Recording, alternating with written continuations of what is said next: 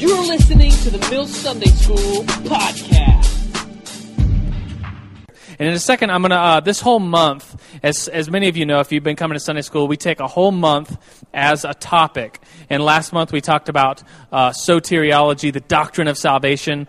And this month is what we call an elective topic, where we either bring in a guest speaker or speak about a topic that is very important but not crucial to Christianity. And so this month, I'm just really excited. I'm going to introduce in a second here David Grothe, who is the New Life Church marriage and family pastor. And I know some of you probably already know him because maybe he did your wedding, or you saw him doing a wedding, because he does a lot of weddings. He does a lot of things for New Life, especially with marriage and family ministries. And for the last 30 years, is it 30 plus? 30 plus years, he's been married to his wife, Becky. That's longer than most of you have even been alive. And listen to this, the last 13 years, he's been a traveling speaker both nationally and internationally, doing workshops and seminars on marriage and family. And so many of you sitting in here are like, oh, we're going to talk about marriage? I'm not married. Or we're going to talk about family? I don't have a family yet. But don't dismiss this. Think about it this way. Many of us go to 4 years of college to prepare for a career, and yet when we get married, a decision that's a billion times more important than just our career, we don't do hardly any preparation. And so these next 4 Sundays, David Grothe is going to be talking about marriage and family, and he knows what he's talking about. So let's give a very warm welcome to David Grothe. Thank you. Thank you so much, Joe. Good morning, everybody. Could I see the hand of the artist who... Bill. This is outstanding work. Now, I just got to ask, oldest son, youngest son, are these like twin daughters in the middle? Sure. Okay. I just wanted to clarify because they came differently in our family. Becky and I have twin daughters first that are also on the staff here at New Life. Some of you may know our daughters. Christine King helps lead the children's team on Sunday mornings. She's the associate pastor for the kids ministry and is in the hallway, the main hallway, children's check-in. And then our daughter, her twin sister, Jessica Sheesby, she's a minute younger than her sister, so I always let Christine have the distinction of being the oldest child.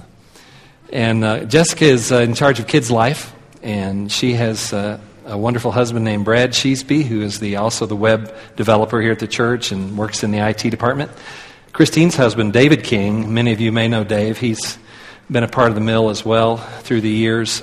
He's a counselor down at Harrison High School and soon to be one of the new members of the faculty at the middle school down there in District 2 as a behavioral specialist, and I guess that means lots of discipline.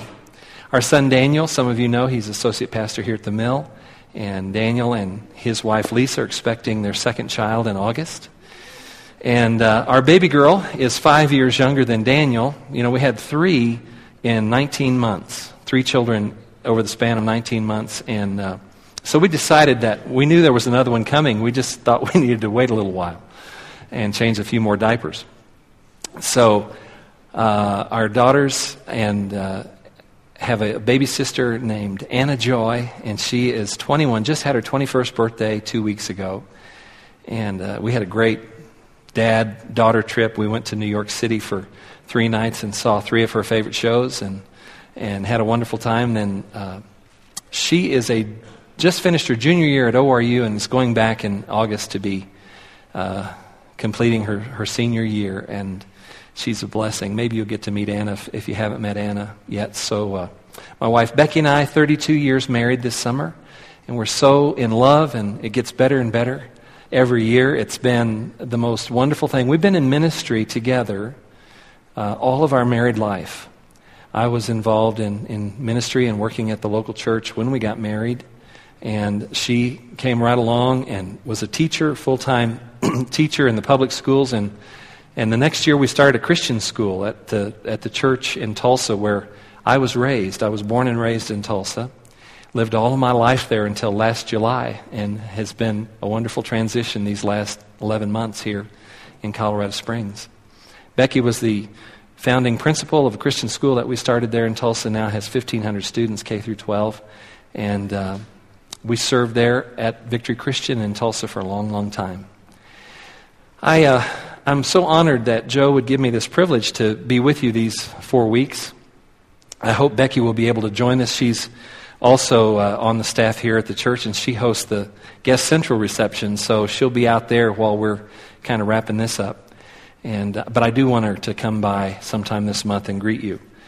I want you to know from where I'm coming from. My whole motivation for ministry in marriage and family has been this. My mother and father were World War II veterans.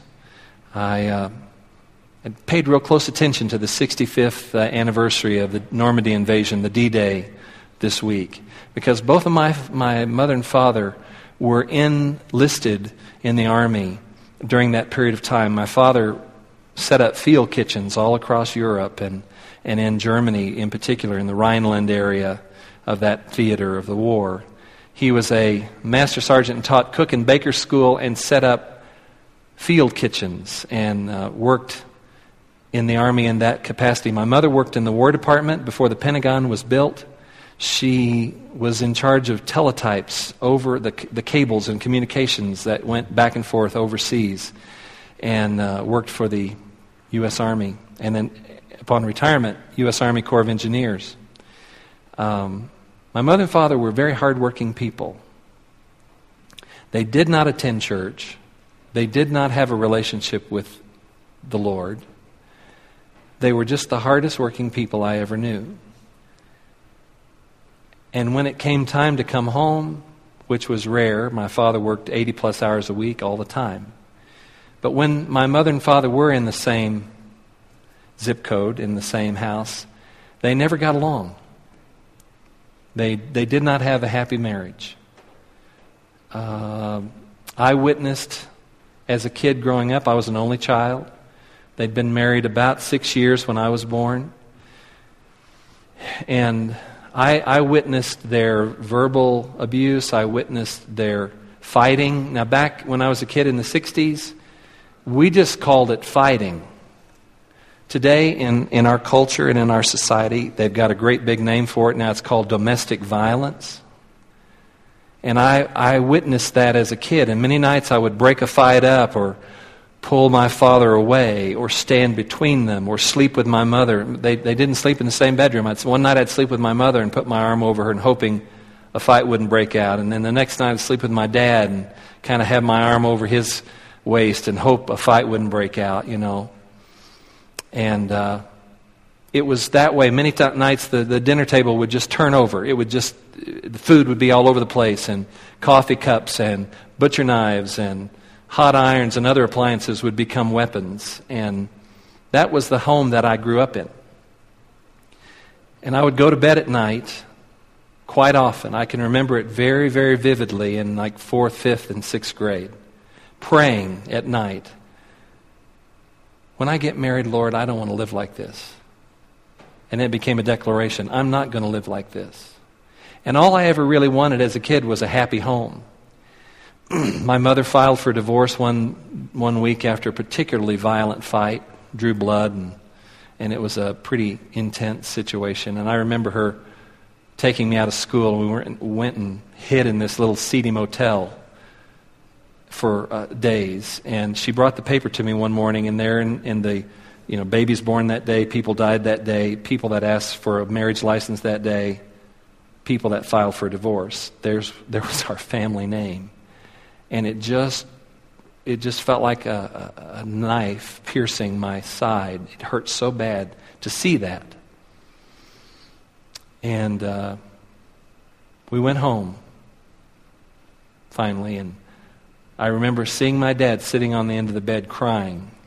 He had just gotten notice of the service of the divorce action. My favorite counseling vocabulary as a 9, 10-year-old kid was, can't we work this out? Can't we work this out? And I said that, if I said it once, I said it 100 times. And I remember standing in my dad's bedroom, him sitting on the end of the bed, my mom kind of standing out in the hallway. looking at them. I was 11 years old. Can't we work this out? Can't we work this out? And for whatever reason, they did not follow through. My mother didn't complete that action. And I'm feeling it a little, as I'm standing here telling you, I'm there. My mother was always pretty medically, she had some things that we didn't know what was going on. She was always kind of sick, and eventually they diagnosed her with a brain tumor shortly thereafter. She was treated, and you can imagine surgery 40 years ago, what that looked like. And it was something that my father and I had to help her with rehabilitation, with learning how to motor skills again, and all kind of stuff, because the brain tumor was like the size of an orange on her brain. Things got better. Surprisingly, things got a lot happier, smoother. It seemed like for a little brief window, there was peace in our home. And then my father, who worked in the oil fields all of his career out of the Army, was killed in an oil field explosion. 9 men died as the whole thing blew up. And I lost my dad just after I turned 15. Now it's just me and Mom. And trying to figure that out. I said they never went to church, but my mother's little sister always came from preschool age, and she would take me with her. She would take me to church with her. And so I was always very active on Sundays in Sunday school, and then later in church, and then later in music and working around the church and helping where I could. So I'm trying to do what I can do to be a good son and take care of my mom. A guy across the street worked in a meat market. He said, "You need to get a job, come to the meat market. You can help me in the butcher shop." And so I'm cleaning a meat market every day after school till about 10 o'clock, and graduate up through the store, stocking shelves, cleaning the shelves, sacking groceries, checking groceries, carrying groceries. I worked in a grocery store for the whole duration. And then my senior year, I got a job, a little better job, a little more pay at the veterinary hospital, cleaning the dog runs after school from 3 till 10 and cleaning the vet practice. I worked till 10 o'clock every day all through high school. And went to college and got word one summer as I was traveling and singing and ministering with the college group that my mother had been re-diagnosed and you need to come home quickly. And long story short, 3 months later she had passed away. And I was still in my teens and Mom and Dad both gone. It was a big kind of it was a traumatic situation for me. But I had the word of the Lord. School chaplain at our college at ORU in Tulsa put his finger in my chest the day after my mother died. He said, "David, we've been praying for you, and I understand you've lost your mom, and we're going to pray for you and stand with you." But he just grabbed me, he comforted me, and then he grabbed me by the shoulders and he said, "Now you're free to serve the Lord with all of your heart." So I've been trying to do that. And I never dreamed that prayers after a big fight on my way to bed at night, "Lord, all I want is a happy home. Lord, it's not how I'm going to live." I never really dreamed that it would happen. You pray kind of desperation prayers at times, but the Lord heard my prayer. And it has been the testimony of my life that I have had for the last 32 years, the most wonderful family experience that I can't describe to you how wonderful it's been.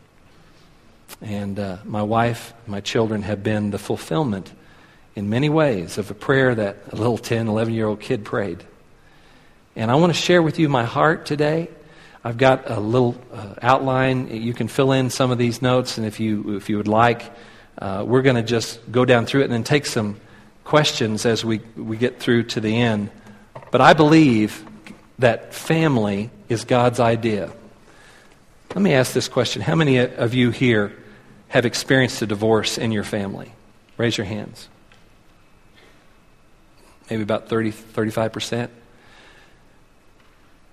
How many, somebody other than your mom and dad, a sibling or a cousin or an uncle or an aunt or somebody else in your family has experienced a divorce? Even more folks. Let's just put it this way. Happy homes are God's idea. homes filled with strife and divorce are not God's plan. You need to settle it in your mind because the family is under siege as never before. There are more unhappy homes today in America than ever. Crisis, absentee parents, breakdown of authority, preoccupation with things and stuff and schedules and inadequate time together, financial pressure, all the hosts of problems that go along with society as we know it today. A commitment to the Bible and the teachings of the Bible will help set in our mind, and I want to just say this, I believe a lot of young people, 20-something people right now, it's been my experience, are backing off, are hesitant, are slow to come to the idea of committing to a long-term marriage or a family because of what they've seen, because of maybe the model that they haven't had, or the model, in my case, that I had. What it did for me was it motivated me to go the other way. I had strife that was the only model I ever knew, and I just decided I'm not going to have strife in my home. I'm not going to let strife dictate my life. I'm going to live according to God's Word. Here's where we are today. The Bible stresses two themes. Number one, man's relationship with God and his relationships with his fellow man or with others. Think about this. 10 Commandments. The first 4 of the commandments deal with man's relationship to God. Go back and read them. The last 6 of the commandments focus on his relationship with other people. Think about it. 40% of the commands deal with us and the Lord, and 60% of the commands deal with us and others.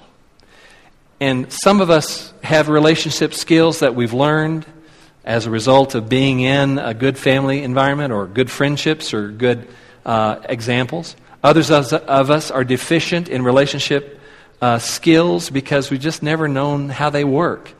Here's what Psalm 133 says. It is a good and pleasant thing when brothers live together in unity. God smiles on unity. The verse 3 of that, it's 1, 2, and 3. It's just 3 verses in Psalm 133. Verse 3 says, for there God commands a blessing. Think about it. You don't have to work on it. You don't have to pray for it. You just live together in harmony and unity, and God says, be blessed.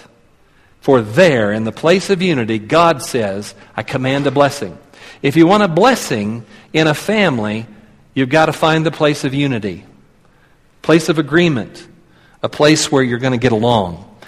Let me just say this. I do not subscribe to the adage, let's agree to disagree. Let's go along to get along. I don't believe that is biblical. That is not agreement. You've got to find a place in every relationship, especially in a marriage, where you can agree. And yes, we're different. Yes, it's true that sometimes opposites attract. Where I'm weak, you're strong, and that makes me feel good. And where you need me, I've got something you need, and you have something I can benefit from, and we are in this relationship because we're different. That's probably a more true couple than what we see in other couples that are just alike. If we're all just alike, somebody's not important. That's why God made us so different and diverse in the body. 1 Corinthians 1 says it this way. Paul says in verse 10, I appeal to you, brothers, in the name of the Lord, that all of you agree, underline that in your thinking, agree with one another, so that there may be no divisions among you. Now this is just good relationship 101. We're going to apply this down to family here. No divisions, that you may be perfectly united in mind and thought. Now we're different, but we agree. We have different expressions, but we're in agreement. We have different personalities, but we don't strive. We don't fight. We don't disagree. We find a place where we can agree.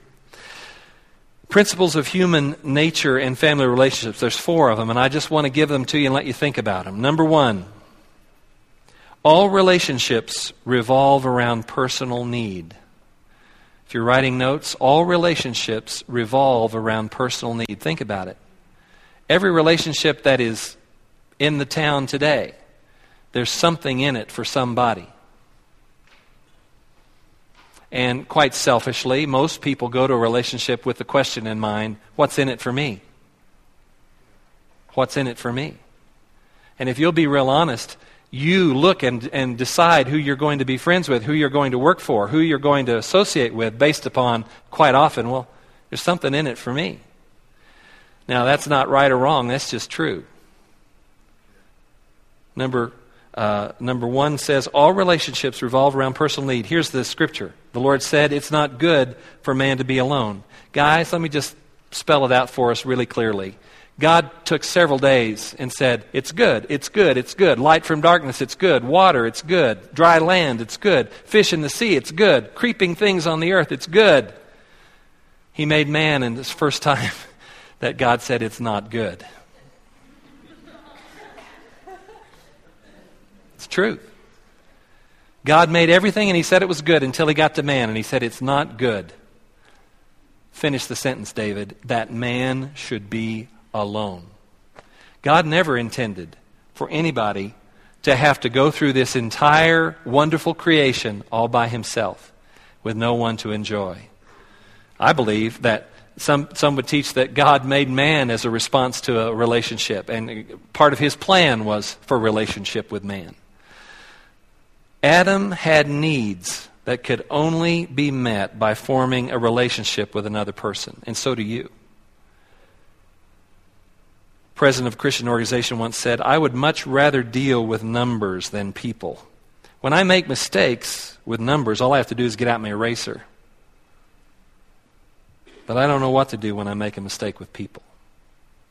You can become a hermit and just wall yourself off from the rest of the world, but you're going to be the loneliest person you've ever met.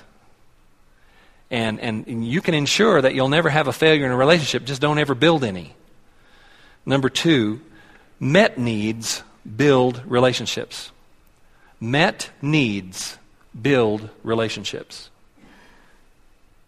So if you want to build a relationship, you need to start meeting some needs. The biblical example for leadership focuses on meeting needs. As needs of people as they work at fulfilling their role in the family. Now, the third point here is kind of the converse of that. Unmet needs. If met needs build relationships, unmet needs erode relationships. Well, are you saying, David, that, having a family and having a marriage and all that is just about meeting somebody's need? Yeah. It's about being unselfish. It's about giving. It's about submitting to your mate as under the Lord, mutually submitting, not just wives submitting. You go back and read that and we'll study it. Ephesians 5 is not saying, wives, submit. No, the verse right before that says, submit one to another as unto the Lord. Wives, here's how you do it. 3 verses later, husbands, here's how you submit. Love her as Christ loved the church and gave Himself for her. You love her and you submit mutually. So mutual submission and unselfishness in a relationship is what it's all about. And so in human relationships, there are 4 kinds of relationships that develop, some to the positive, some to the negative. But look at it in a marriage and family, they can be classified into 4 basic styles. Number 1, there's the relationship of cooperation, where we agree, where we cooperate, where we interact. The second one is the relationship of retaliation. Well, I don't get mad, I get even. And you're always looking to get back to somebody that's done you wrong. You're in that mode of, well, I'll just pick my shot here when I get a chance, and wow, I'm going to get back and retaliate. The third kind of relationship is a relationship of domination, where, okay, you want to be in a relationship with me, do what I say.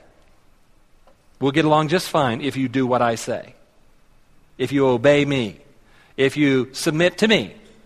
And that could be a man or a woman.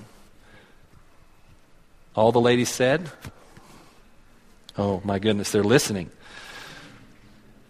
Some men are so chauvinist and women are less than nothing.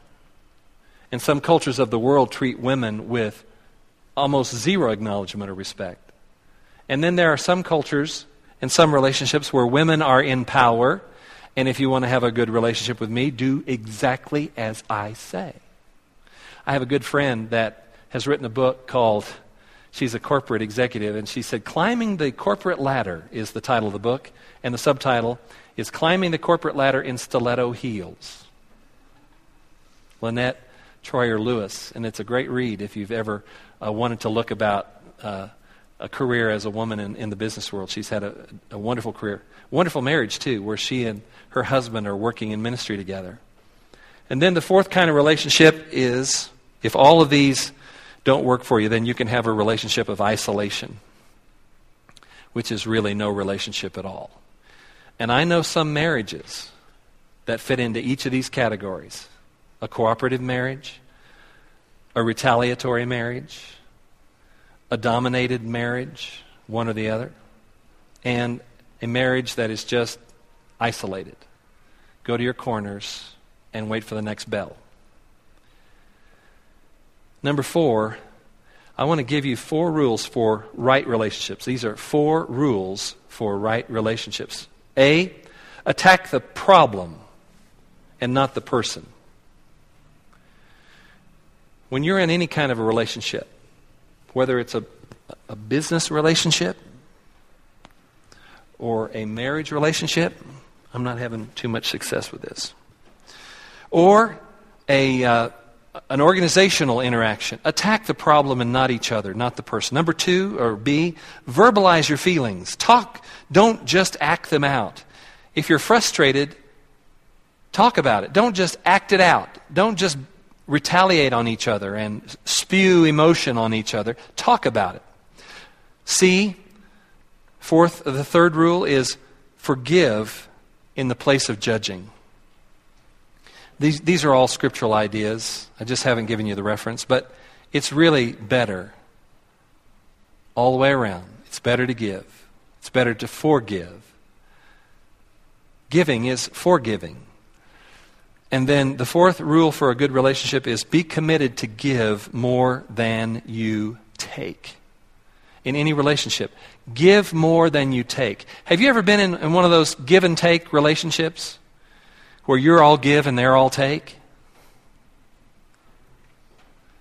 You ever been in a work relationship that's that way? In some sort of a other relationship where, just do as I say and we'll get along just fine. Be committed to give more than you take away from a relationship. There's 2 scriptural passages here that speak to this idea, and you can read them. Luke 6, he says, give and it will be given. This is giving of forgiveness. Notice in the context, don't condemn, you'll not be condemned. Forgive and you'll be forgiven. Give. Give this, and you will be given to you. Good measure pressed down, shaken together, running over. This is a measurement of your ability to extend mercy, to extend forgiveness.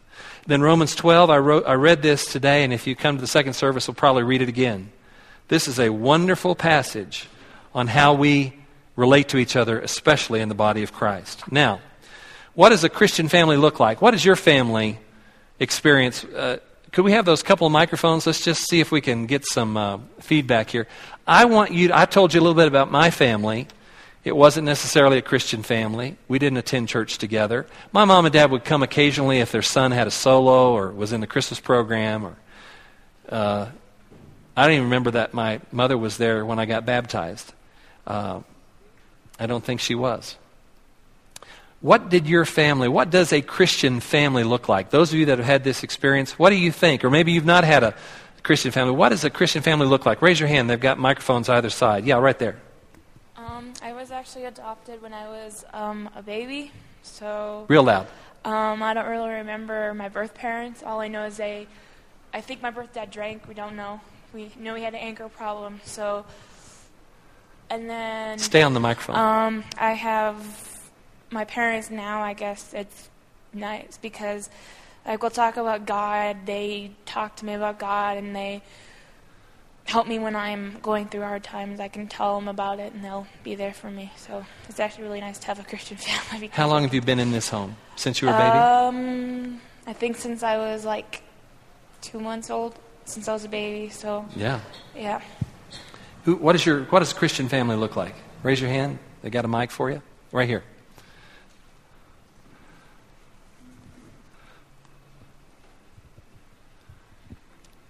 Actually, my family started out broken. My mom divorced my dad when I was 3, and they got remarried when I was 5. And same thing, my father was an abusive alcoholic, and he's my stepdad, and he's the only dad I really ever knew growing up.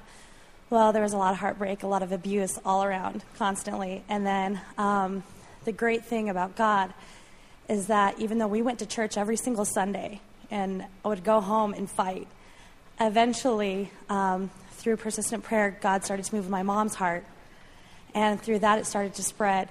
And whether we realized it or not, 5 years later, we all sat down at the dinner table and confessed that previously we had all given our lives to Christ at the same time without knowing it. And God was able to restore my entire family. And they're still together. And we absolutely love being with each other. There's so much respect. There's so much love. And there's just so much tenderness all around. So That's there's a lot good of healing. testimony. It was awesome. Praise the Lord. Yes, back there. Hi, David. Well, my family growing up was anything but Christian.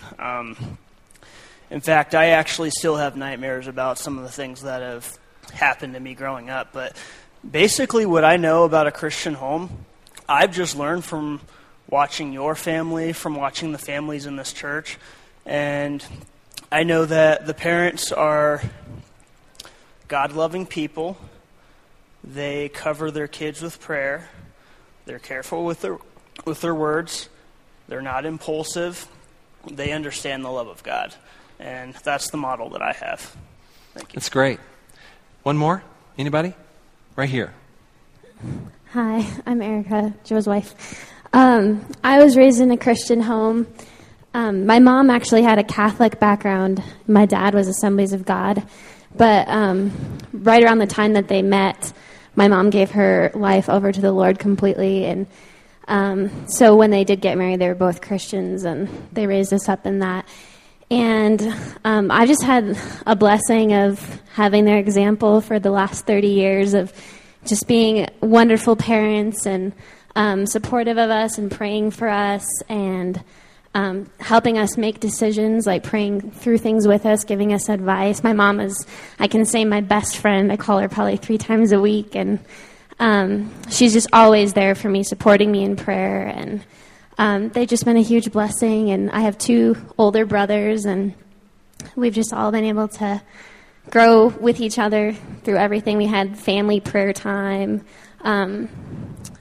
Probably not necessarily every night. We always had dinner together at the dinner table, but I remember like midweek church services, we would pray together on the way home as a family. And my parents were both very active in the church. My dad was a worship leader, and my mom kind of did hospitality like your wife, and would do like meals of love and coordinating. And they're just very hospitable. Our house was the home that everyone wanted to come to after prom or whatever. They just always housed everyone. We always had like 3 extra kids with us. So, yeah, great family. I love them.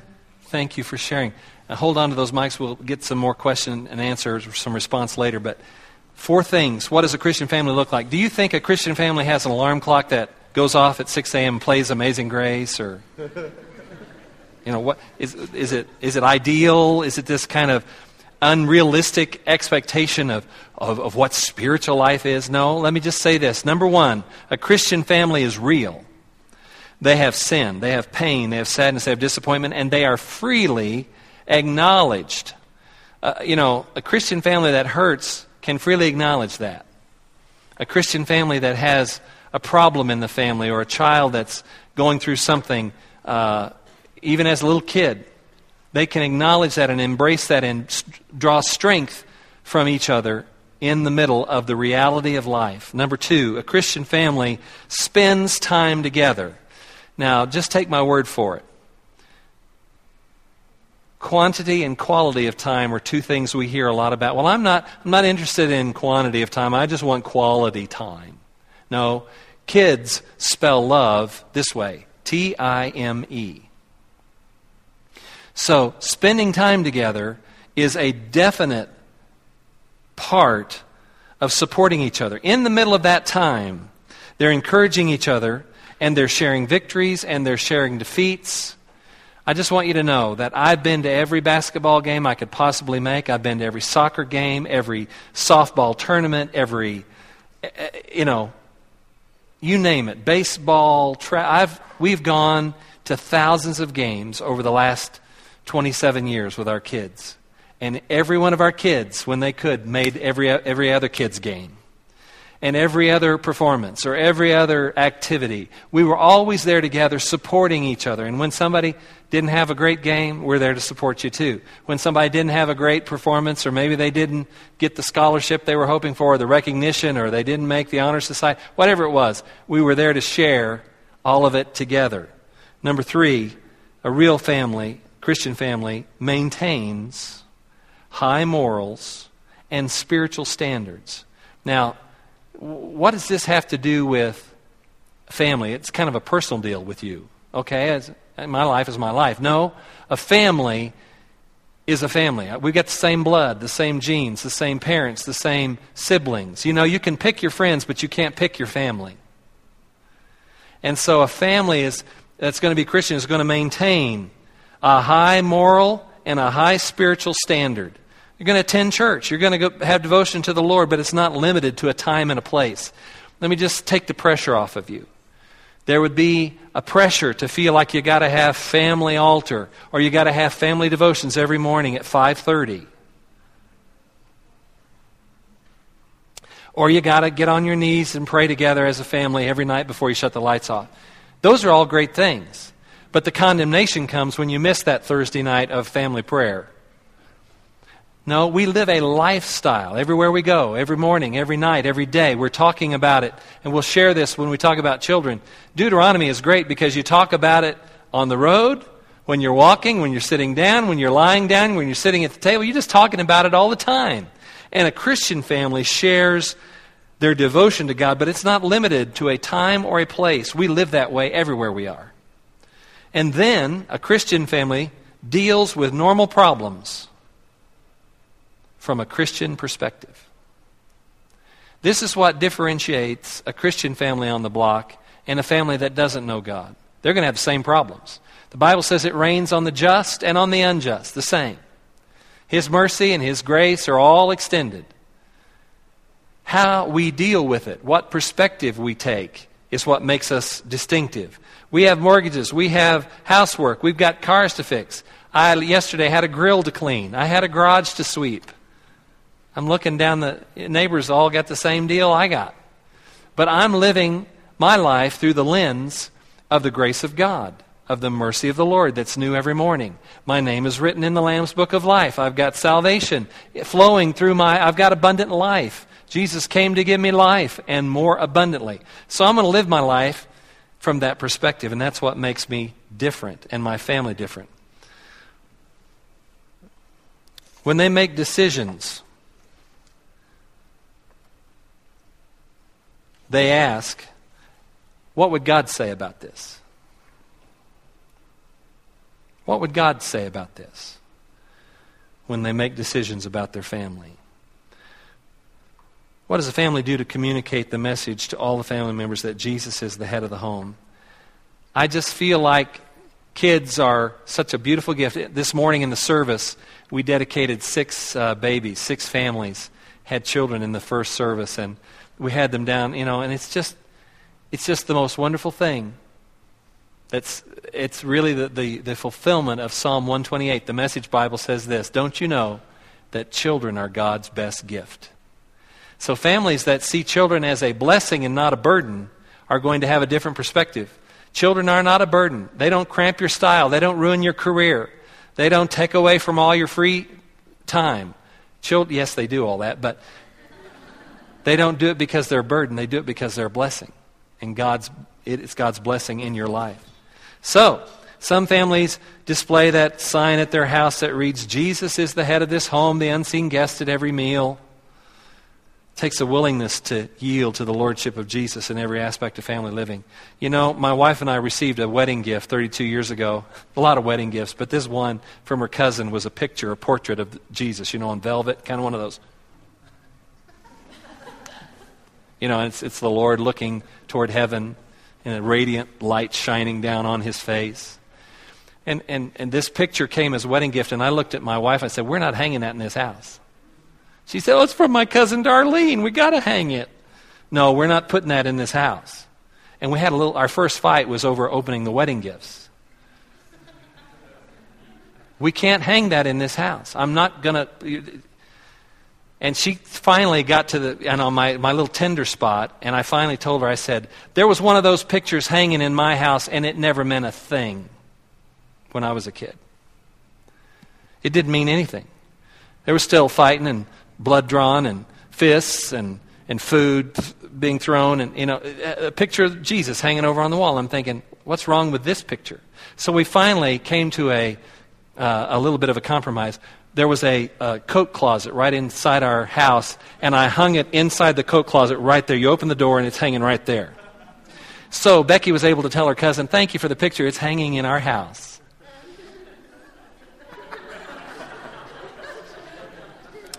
Here's what it takes. It takes the power of a positive example. You've got to be a Christian family, you've got to have a willingness to yield to his lordship, and that example, the positive example of the love of God. We look through the Bible, we see all these principles. We're not going to cover them all today, but maybe we'll get to a few of them between now and the end of the month. It also takes unselfish servanthood. If you're going to be a good husband, a good dad, a good mother, a good wife, you're going to have to decide that it's unselfish servanthood that will put you there.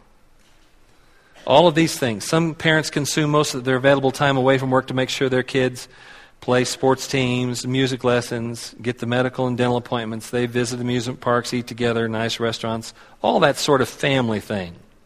We've done all that. And it's been very rewarding. All of these things are good, but sometimes God is either not included in family activities or he's relegated to a lower priority. Notice the quote from Jonathan Edwards, Great Awakening. Every Christian family ought to be as if it were a little church, consecrated to Christ, wholly influenced and governed by his rules. Take heed that it not be with any of you as it was with Eli of old, who reproved his children but restrained them not, and that by this means you do not bring the same curse on your families as he did. Pastor Mel Waters here in the church is writing a book. It's called How to Pastor Your Family. And I think Edwards' quote that every family should be, as it were, a little church is great. Now, I've given you my favorite verses here. Psalm 127, unless the Lord builds the house, its builders labor in vain. A Christian family is, first of all, built upon the rock of revelation of who Jesus is. Who do men say that I am? You're the Christ, the Son of the living God. There's a rock to build something on. And unless the Lord watches over the city, the watchmen stand guard in vain. So notice, in its various translations, except the Lord or unless the Lord, the Hebrew might be more literally translated, if not the Lord, then who's going to build the house? If it's not God, if your house isn't built on God, then you don't have a house. He does not establish our home, our household. If he does not build it, it will not be built. If he does not guard and protect us, we will not be safe. This psalm reminds us of this fact, and encourages us to consciously acknowledge our dependence, put our trust in him rather than in ourselves. Now, concluding here, there's the story of the Ark of the Covenant. You know, it's the one that carried the commandments and the tablets and other temple important things that were symbolic of the presence of the Lord. And this is not Raiders of the Lost Ark kind of presence of the Lord. This is the glory, the presence of God. The ark of the Lord remained in the house of Obed-Edom the Gittite for 3 months. Notice. And the Lord blessed him and his entire house. Now King David was told, the Lord has blessed the household of Obed-Edom and everything he has because of the ark. Here's one of God's pictures A picture of a home, what? That is blessed by the presence of the Lord. I want to encourage you to get a vision in your heart for a home that embodies God's life. A home that is a haven of God's presence. A place where you come and open the door and you can just sense there's something different here. There's a spirit here. There's a fresh breath. There's a sweet smell. There's a wonderful something in this place. And you need to know it's because God is there. Many beautiful pictures in the Bible of the lives of men and women of God. But here we find a picture of a home. A home. Blessed him and his entire household. I'd rather have it said of my home than anything else this world can give. I would rather have God's blessing upon my home than all that the world can bestow. Riches are fleeting. The only thing that's constant in life is change. Your friends will be different 25 years from today than they are today. Your life will be different 25 years from today than it is today. But your family will be a constant. You know, you think about this. You get married, and I've seen it 100 times. I've seen it in my life. I've seen it in the life of my children. You have people that stand up with you at your wedding. Best man, maid of honor, groomsmen, bridesmaids. And you think about, these are my best buds. You look at the picture 20 years later and you think, what was her name? I want to encourage you, your family's going to be with you a lot longer than many of your friends. That's why it's so important to build relationships with family. We just spent a week in California, a little vacation, had to go down for a wedding, as a matter of fact, in Southern California, and we spent 3 nights with our dear, dear friends of 35 years, a guy that stood up with me in my wedding. And we've been very close for 35 years. Becky's 2 brothers I'm still very close to. They were in my wedding. My best man, dear, dear friend, but he's gone away from the truth of God's Word. My relationship with him now is strained at best. I look at friends that have come and gone, but family will always be family. That's why it's so important to strengthen these family relationships. Proverbs 10 says, the blessing of the Lord brings wealth. What does that mean? Makes rich. The blessing of the Lord gives you a rich life. And he adds no trouble, no sorrow to it. This is what I want to cast this vision for your family. The blessing of the Lord makes rich, and he adds no sorrow to it. Have you had some hard times in 32 years of marriage? Yes. When Becky found out she was pregnant with the twins, we'd been married 3.5 years. We had a house, had a mortgage payment. We both were working. I was at the church as a worship pastor, and Becky was the elementary principal of the Christian school. She's now 9 months size in her 5th month. She's huge. Twins. The doctor says to her, you know, you want to carry those babies the whole time you can, as long as you can. Probably be good if you just went home, put your feet up, and maybe retired from the job. Becky was making $3,500 a year more than I was at that moment. And our income was cut by 60%. She was making more money than I was.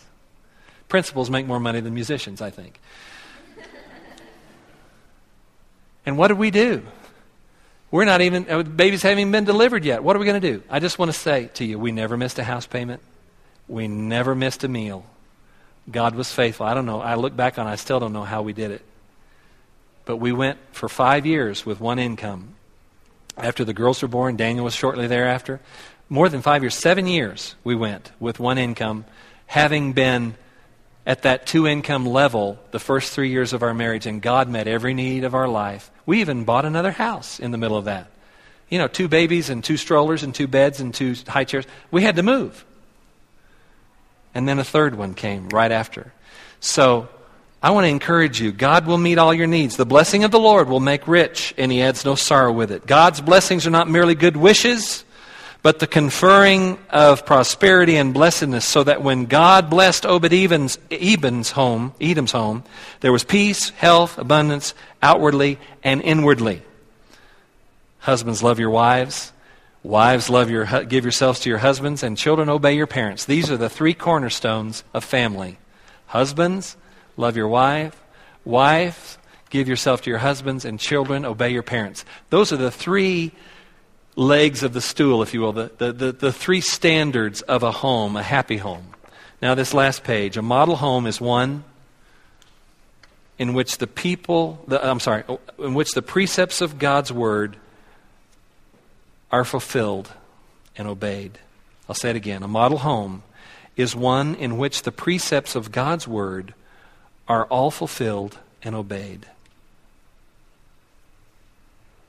Ephesians 5 and Ephesians 6 are Paul's culmination, his summary of a happy home. Wives, husbands, submit yourself to one another as unto the Lord. Wives, this way, giving yourself to your husband as to God. Husbands, you submit this way, loving her like Christ laid down his life for the church. And then in verse 1 of chapter 6, he says, children, obey your parents. This is right. Honor your father and mother. Notice, that was the first commandment that had a promise attached to it. What was the promise? You honor mom and dad, and it'll go well with you, that you may enjoy a long life on the earth. We'll get to this more later. But the command to honor your father and mother is not just given to fourth graders. It's given to adult children as well. And I want to just tell you, there's no greater blessing that I've seen. My mom and dad both have been gone from this earth 39 and 35 years respectively. I've not had any parents for 39 years on the earth. But some of my dearest friends are in that season now where their children are being raised and moving forward and out of school. And now the privilege of my friends is to serve their mom and dad in their later years. In California, I just couldn't believe it. My dear friend who was in my wedding, I'm watching him and his wife now move. Their children are all now in college and married. So one of them's married and the other two in college. And now they're reaching back to care for their parents who are now in their early 80s and middle 80s. It's a wonderful, wonderful thing. That's biblical. We'll get to that later. He says, fathers, don't exasperate your children. Instead, bring them up in the training and the admonition of the Lord. The entire family belongs to God. Big letters. The entire family belongs to God, and everyone endeavors to help the other in his or her spiritual life. We're there for each other. Moms are serving dads, and dads are serving sons and daughters, and moms are loving children and now grandchildren. The result, because you've made the Lord, Psalm 91, which is my refuge, even the Most High, your habitation, there shall be no evil befall thee, neither shall any plague come near your dwelling. Notice, those are results of serving God and fearing the Lord. Isaiah 44, I'll pour water on the thirsty land and streams on the dry ground. I'll pour out my spirit on your offspring, on your children. What a blessing. Children being blessed by God. And blessing on your descendants. A blessed home is a peaceful home.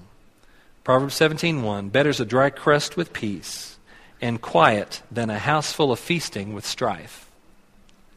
I'd rather have a bowl of soup and a crust of bread, a little butter. My wife would like to have a little bread with her butter.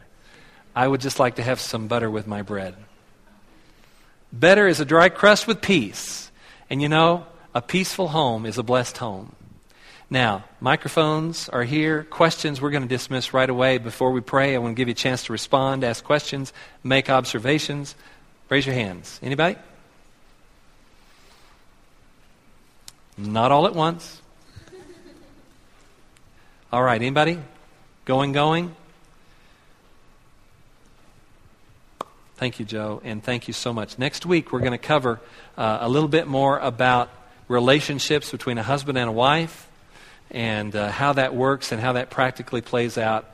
Let me pray for you, and then we'll dismiss. Father, thank you for these that are here and for the call of God that we all carry, to carry your glory, to shine your light, to be salt and light, and to be the love of God. We have this treasure in these earthen vessels, Lord, that the excellent power may be of you and not of us.